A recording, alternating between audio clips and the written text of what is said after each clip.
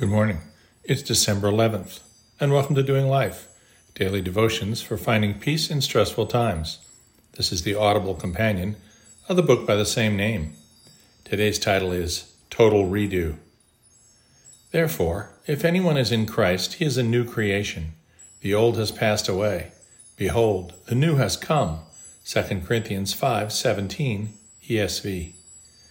We, in sequential moments, possibly of insanity, decided mutually to redo our kitchen, pantry, and utility room. My wife seemed much more attuned than I to the degree of disruption which we might expect in our daily routine. In short, this type of project, properly done, will transform your family home into the psychological equivalent of, maybe a bomb shelter in London during the Blitz. There was a month of planning and visitation by an assortment of experts in their fields. Then the actual work began. First, everything in the rooms to be redone had to be removed in boxes and stored anywhere outside the construction zone.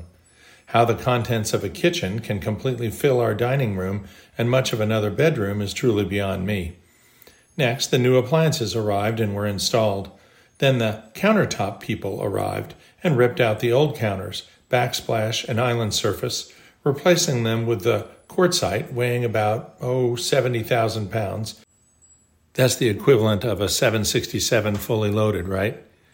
The vapors from the glue for that particular procedure drove the dog, cat, and any humans in the area back into the deeper recesses of the house for 48 hours or so. Then 46 cabinets and drawers were converted to hidden hinges, which left the sliding doors within all the cabinets unable to clear the open doors. Thus, the drawers all had to be rebuilt as well. Next, the cabinets and drawers were all removed to be power sanded, molding removed, etc., etc. The kitchen was taped off with plastic sheeting in a futile attempt to keep the dust from settling literally everywhere in the house. Taping off the kitchen meant preventing use of the dog and cat doors, access to the litter box in the garage, access to the refrigerator, microwave, etc. Add to unhappy animals underfoot the incessant whine of power tools for 12 hours a day. Once the days of prep were finished, primer was applied, rendering the olfactory assault of the countertop glue a distant and insignificant memory. After days of drying, subsequent coats of paint were applied, cabinets rehung, drawers refitted, and the entire area cleaned meticulously. Finally, all of the stuff that had miraculously been evicted from the kitchen had to somehow fit back in it.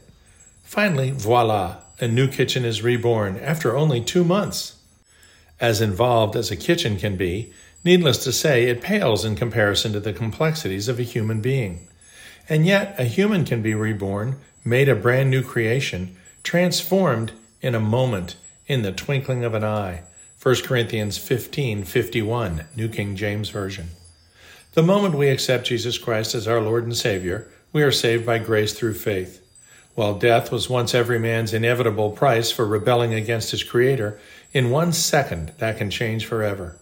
Christ took our sins on himself and paid the price. He did all the work for us, and now that work is finished. No amount of rule following or moral behavior is required for salvation and eternal life, for we could never be good enough no matter how hard we tried. The only requirement is to acknowledge our sinfulness, accept the gift of forgiveness offered through Christ's sacrifice, and allow the Spirit to indwell and guide us from that moment on. As Paul told the Galatians, we have been crucified with Christ, and now it is no longer we who live in the flesh, but Christ who lives in us. Galatians 2:20. A total redo on all or part of a house takes a tremendous amount of work.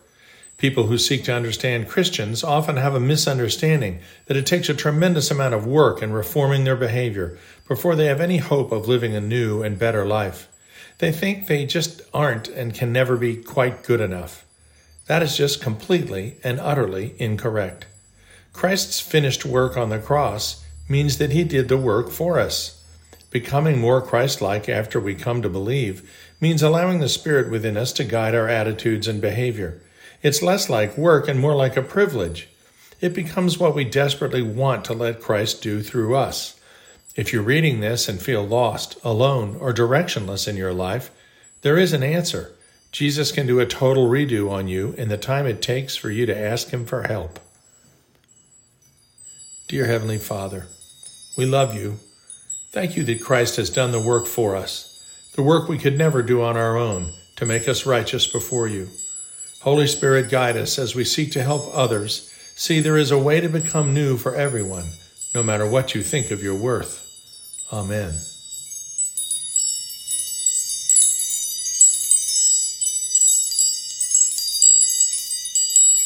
We'll see you tomorrow.